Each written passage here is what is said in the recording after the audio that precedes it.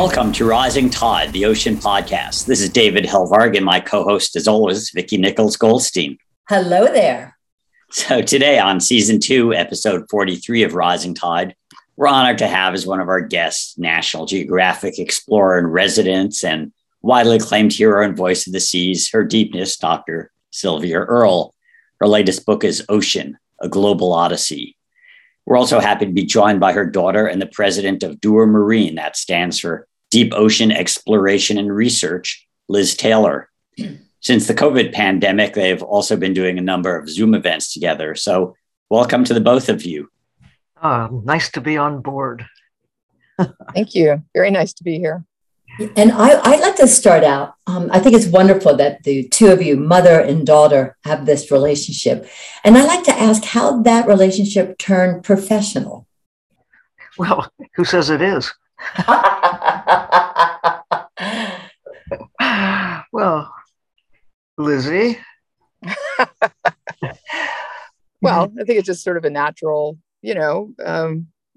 evolution, just trying to kind of help facilitate things, projects and field projects particularly, and then taking those problem solving skills and kind of taking it out to help others to get below the surface. Well, she kind of had me pressing plants in the garage, kind of practically before I could walk, and sent me out to play with the sharks and things like that, And like the giant squid, she inks off a lot, right? All the books and, and so forth.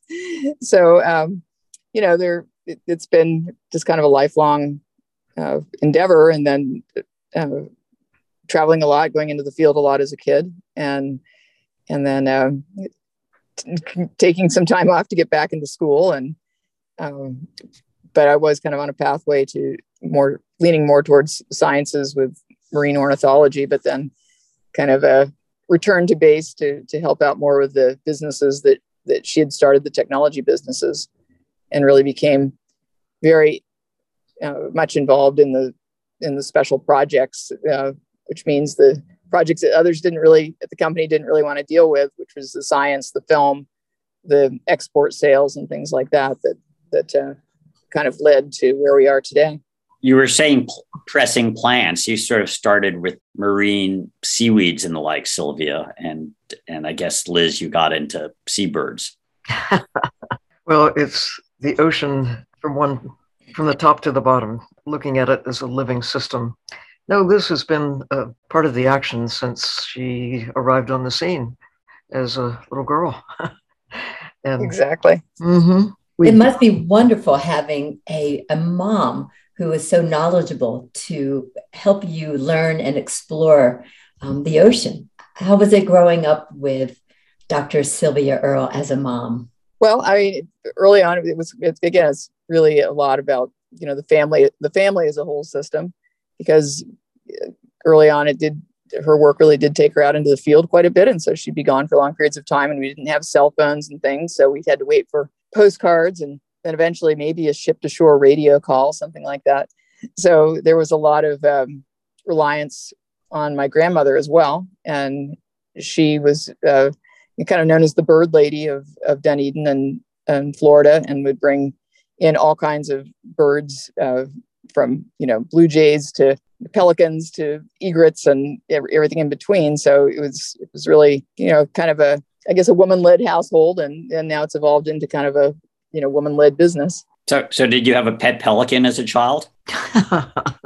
We had a pelican for a long time. Well, we had several pelicans. We had, typically what would happen is that they would arrive to us with their pouches slashed up by fishermen, or entangled in line, or with broken wing or something like that. And there weren't really very many wildlife rescue centers, or any rescue centers at that time. So my grandmother, who was also a nurse, she would just kind of, mend these creatures. And I kind of learned alongside. And when did you first spawn, Liz? Was this before or after you went underwater with the habitats and the fellow aquanauts? Well, the first time I had a chance to live underwater was in 1970, and Liz was 10 years old. So she shared the experience vicariously, but Liz has been on lots of expeditions. And in Florida, we live close to the water. And so she spent early years just getting acquainted with the ocean by being in, on, around, and often under it. But whenever I could on these trips away, I scoop one or more. Sometimes I have 3 children, and occasionally all 3 of them would come on board.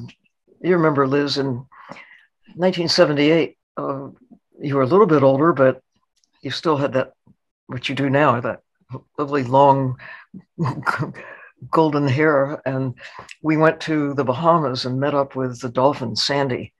He just loved your hair. Yes, he did. We were, diving there on the reef, and I was, going along, minding my own business. And all of a sudden there was this terrific yank on my hair, and I wheeled around getting ready to, slug my brother who would, normally be doing something like that. And here was this dolphin, he just had literally this ha ha ha ha, smile on his face. Like he just really got way of something. And he came back and he was like flossing his teeth in my hair, with my hair. And he was really a pest, but he was a great animal, and he just wanted to visit with people. Right. And it's that sort of experience that over time, those experiences stack up and make Liz the person she is. She actually, when you first learned to dive as a teenager, a little underage at the time to learn scuba diving, but you had a really tough instructor. Oh my goodness. That was in the Bahamas when I was saturating in the hydrolab, and you got to come down and bring us goodies once in a while, right, as part of your dive training. And your communications officer as a teenager with our buddy Bob Wickland. And I don't know, they're things that you can learn by being out doing things that you don't learn in school. And absolutely, even without the professional training Liz has had, just growing up in a household that had the ethic of caring for all forms of life, land and sea, and to appreciate how humans fit into nature, and to watch, as all of us have. I've been watching a little bit longer than Liz and most people because I've just been around a while. But the changes, how much we've learned in the last 50 years or so, and also how much we've lost. And it's sharing that experience, that education, the looking, knowing why birds matter, why fish matters, why we are having an outsized impact on the systems that keep us alive. And also this moment in time when it's really exciting. Liz has 2 boys who are growing up with the benefit of what their mom and dad have learned that get passed along to them in concentrated doses, but they too are out there, down there, doing things, which is above and beyond what they learn in their more formal training, and reading books and connected in ways that weren't possible when I was a kid. It's really, I think, the best time ever to be alive right now. So, Liz, are your 2 siblings are engaged in the ocean, or are they stuck being part of that 29% of the planet that's more terrestrial? Well, my brother had a very long and storied career as a warden with the California Department of Fish and Wildlife. And he just recently retired after being the longest serving warden in the history of Sonoma County. Wow. And he was on the Marine enforcement team. So, a real big part of his. He got to be out in the water more than anybody else. It was great. Yeah. he was kind of widely known as the Red Ranger. And, the poachers and stuff would basically lived in fear of him for many, many years. Good for the red abalone poachers. Right. I had a police lieutenant come along one time and tell me how, just impressed they were because they had been assigned to like a gang enforcement unit over in Vallejo. And it was it's a pretty rough area. And they kind of came through this scene where they saw this one guy and he was completely surrounded by these really, tough looking gang members. And they were all out there with just, kind of flashlights, and all of them were armed. They all had a knife or a weapon of some sort. And it was my brother right at the center of them checking all their fishing licenses. And he's just like, one after the other, show me your license, as calm, as cool as could be. But the police wanted nothing to do with these guys. And here he was just making sure they were all being compliant in their fishing activity on the side. And then my sister, she has more involvement in the kind of, I guess, in the arts, and writes music and creates textiles of various kinds. So she still has a connection to the ocean as well. And I know, Sylvia, you went from a lot of technical exploration to building some of your own technology, and that's now the company that Liz is president of, Dua Marine. Yeah, I started it, but Liz and her husband, Ian Griffith, really took it over. I started it after I left NOAA. I was a chief scientist of NOAA from 1990 for a couple of years. And when I left NOAA, I just started a little corporate shell around myself so that I could make a living. Mm-hmm. That morphed into what has become this phenomenon, deep ocean exploration and research. I really turned it all over to Liz and Ian. They've really made a thriving enterprise out of something that was more of a vision when I began it. 1997, Liz is really more of a founder of DOER than I am. And when she and Ian got together, they really took the expertise that Ian had developed over many years of working, again, in, on, around, and under the ocean, diving in some places and under circumstances that make my heart quiver when I think of diving in tunnels and diving offshore and not so clear and wonderfully beautiful places, but as a commercial diver. And I mean, those are real divers in the sense that you really have to know what you're doing. I talked to a commercial diver who had been working pipelines 600 feet down in a habitat. And I was telling him about some Navy SEAL I've been interviewing, and he said, yeah, Navy SEALs, they're great. They got 69 ways to kill you underwater, but hand them a wrench and they're lost. and I think it's accurate. It's a dangerous field, commercial diving. I think a lot of the technology that may make it safer is what you work on, Liz. So maybe just tell us a bit about what Dua does. And yeah, so when we first kind of started, Ian was indeed working as a commercial diver, and his expertise, or one of his areas of expertise, was doing very long distance pipeline penetrations. So he would find himself, crawling up very small diameter pipes, some as small as even 24 to 30 inches in diameter, go 1,000 feet up the pipe, and it was real dicey work. And he learned that he could actually turn his 6 foot plus frame around in a 30-inch pipeline and get out. Kind of make a U-turn. He doesn't know how he did it, but he did it. That whole need to be able to investigate and remediate infrastructure led to the drive to create remotely operated vehicles that could do these same kinds of jobs, but without as much risk to the commercial divers. And it's really what kind of led to the creation of small remotely operated vehicles for use to assist and, not to replace divers because they're essential underwater, but to assist in the work around oil and gas platforms as well, and other areas that are, you can just kind of reduce or mitigate the risk to the humans in the sea, but it doesn't replace them in most cases. And so that's what really kind of led us into it with DOER, to create tools that can go into extreme environments, to work alongside divers, to go deeper than divers can safely go, and to really bring back the host of information that we need in order to make better decisions about how we interact with the ocean.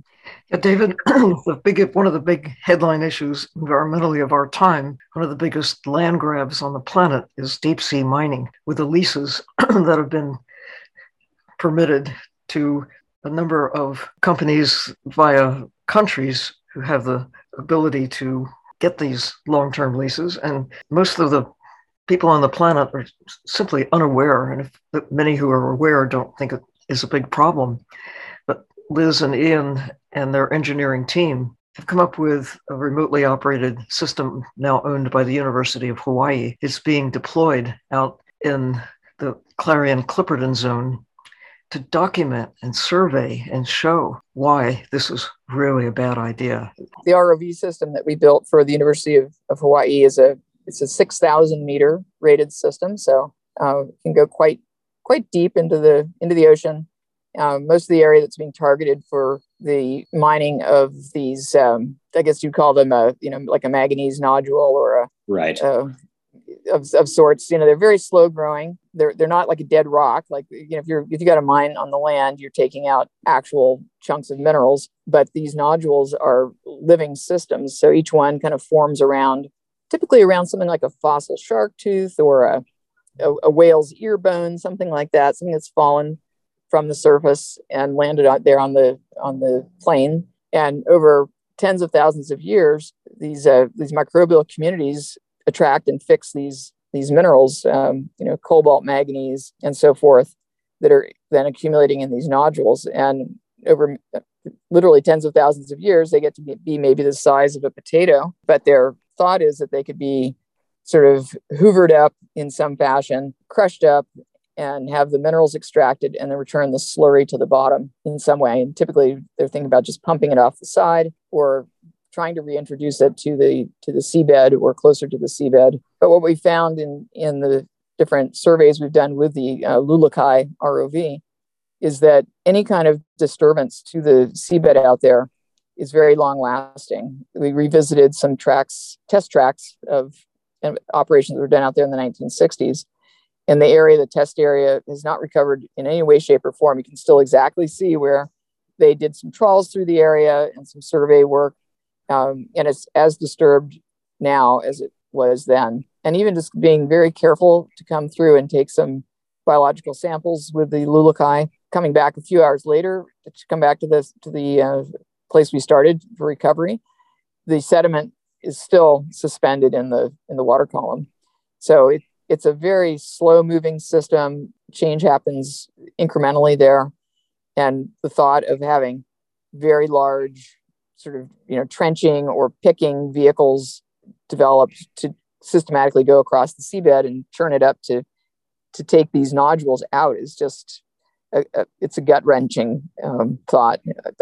It's unimaginable. And we need to call those minerals unobtainium, as Sylvia says. One of the most important aspects is to realize that, as Liz points out, these are living systems, living rocks, not dead stones. But more than that, it's a living system. Like coral reefs are not just about the coral, they're about the thousands of organisms that are associated with them. And it's true with manganese nodule formations as well. Octopuses gather as a nursery area, places where at times they've been observed hundreds of octopuses sheltering their eggs. And there are sea cucumbers. But mostly, we know enough to know that it's a diverse, complicated system that has taken not just tens of thousands of years, but millions of years to form. And it's arrogant on our part to think it doesn't matter, that it's okay because it's far away from where we actually live. Looking at Earth from space, nothing is far away from where we live. We're all tied together. And we're concerned about old growth forests now, and we should be. But these are old growth systems that go back millions of years that we are proposing to tear up for short-term interest. And the rationale is, now we need materials for batteries, for computers, for cell phones.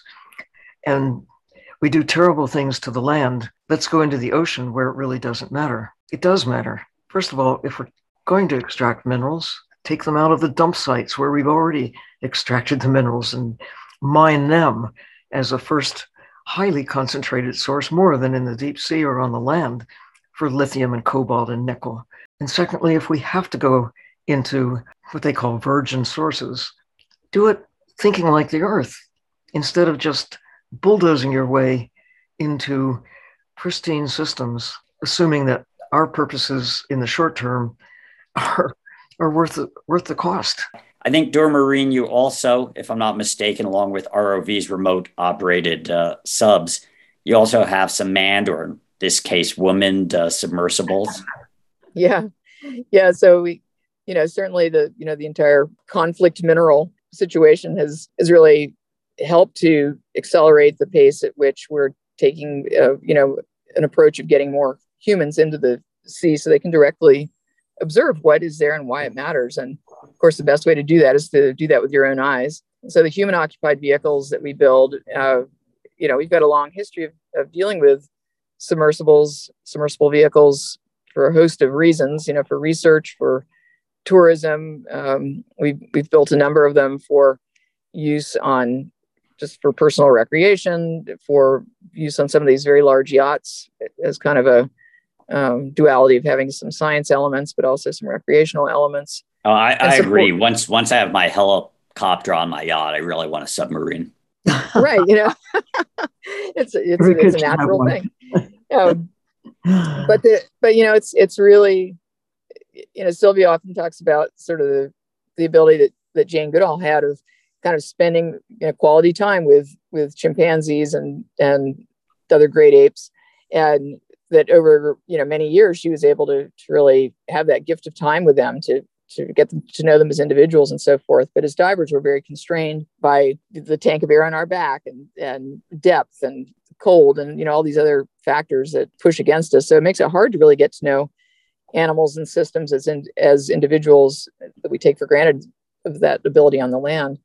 So the submersible, you're able to go down and spend 4, 6, 8 hours at a time, in Sylvia's case, overnight, in a submersible, and really get that gift of time to be able to observe and document, look at what the animals are doing, their relationship with one another, cooperative hunting, and especially to really witness the damage that's been done to some of these areas.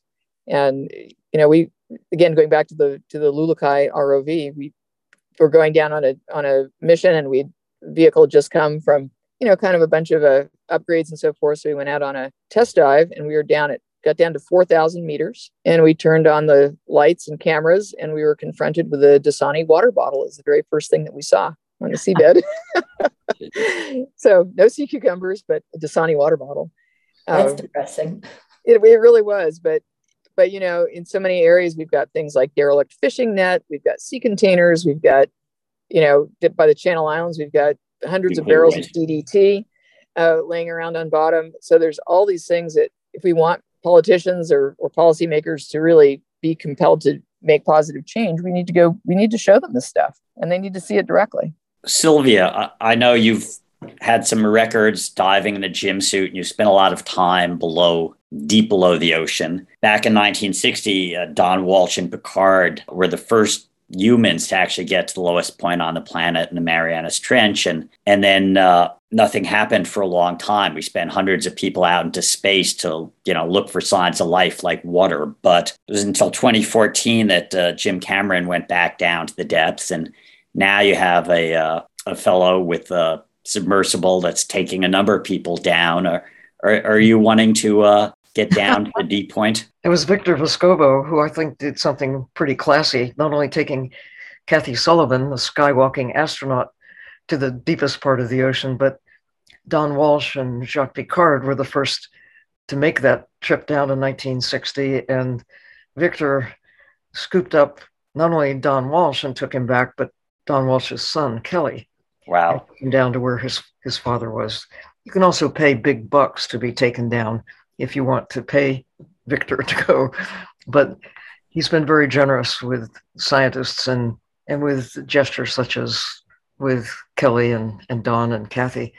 So, yeah, of course I want to go. And we've had the vision, certainly Liz and Ian have, and they have the engineering skill to go beyond the conventional technology that, we've been able to go with materials that work as long ago as 1960, but using innovative systems, glass, that really is the best material for not only being able to see through it, but to get stronger with increased pressure. But you've got to get your sums right. It has to be precisely right. And it also takes investment. It takes somebody who shares the vision, who has the wherewithal, not just to go booming off into space, but how about exploring our own blue planet from the inside out? Who wouldn't want to do that when you have the ways and means to go? So I think we're truly on the edge of the greatest era of exploration ever. Rising Tide is a production of Blue Frontier with host David Helberg and support from Natasha Benjamin, Ellie Curlow, and myself, Vicki Nichols-Goldstein. Rising Tide's editing services and additional technical support are provided by Studio Cape May of San Diego, California.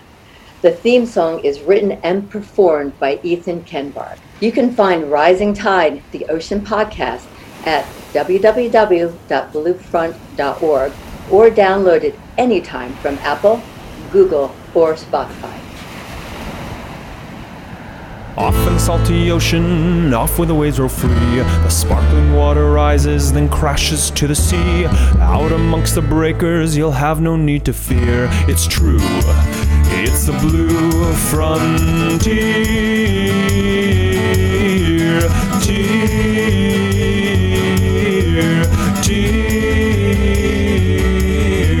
Off in the salty ocean, off to the blue frontier.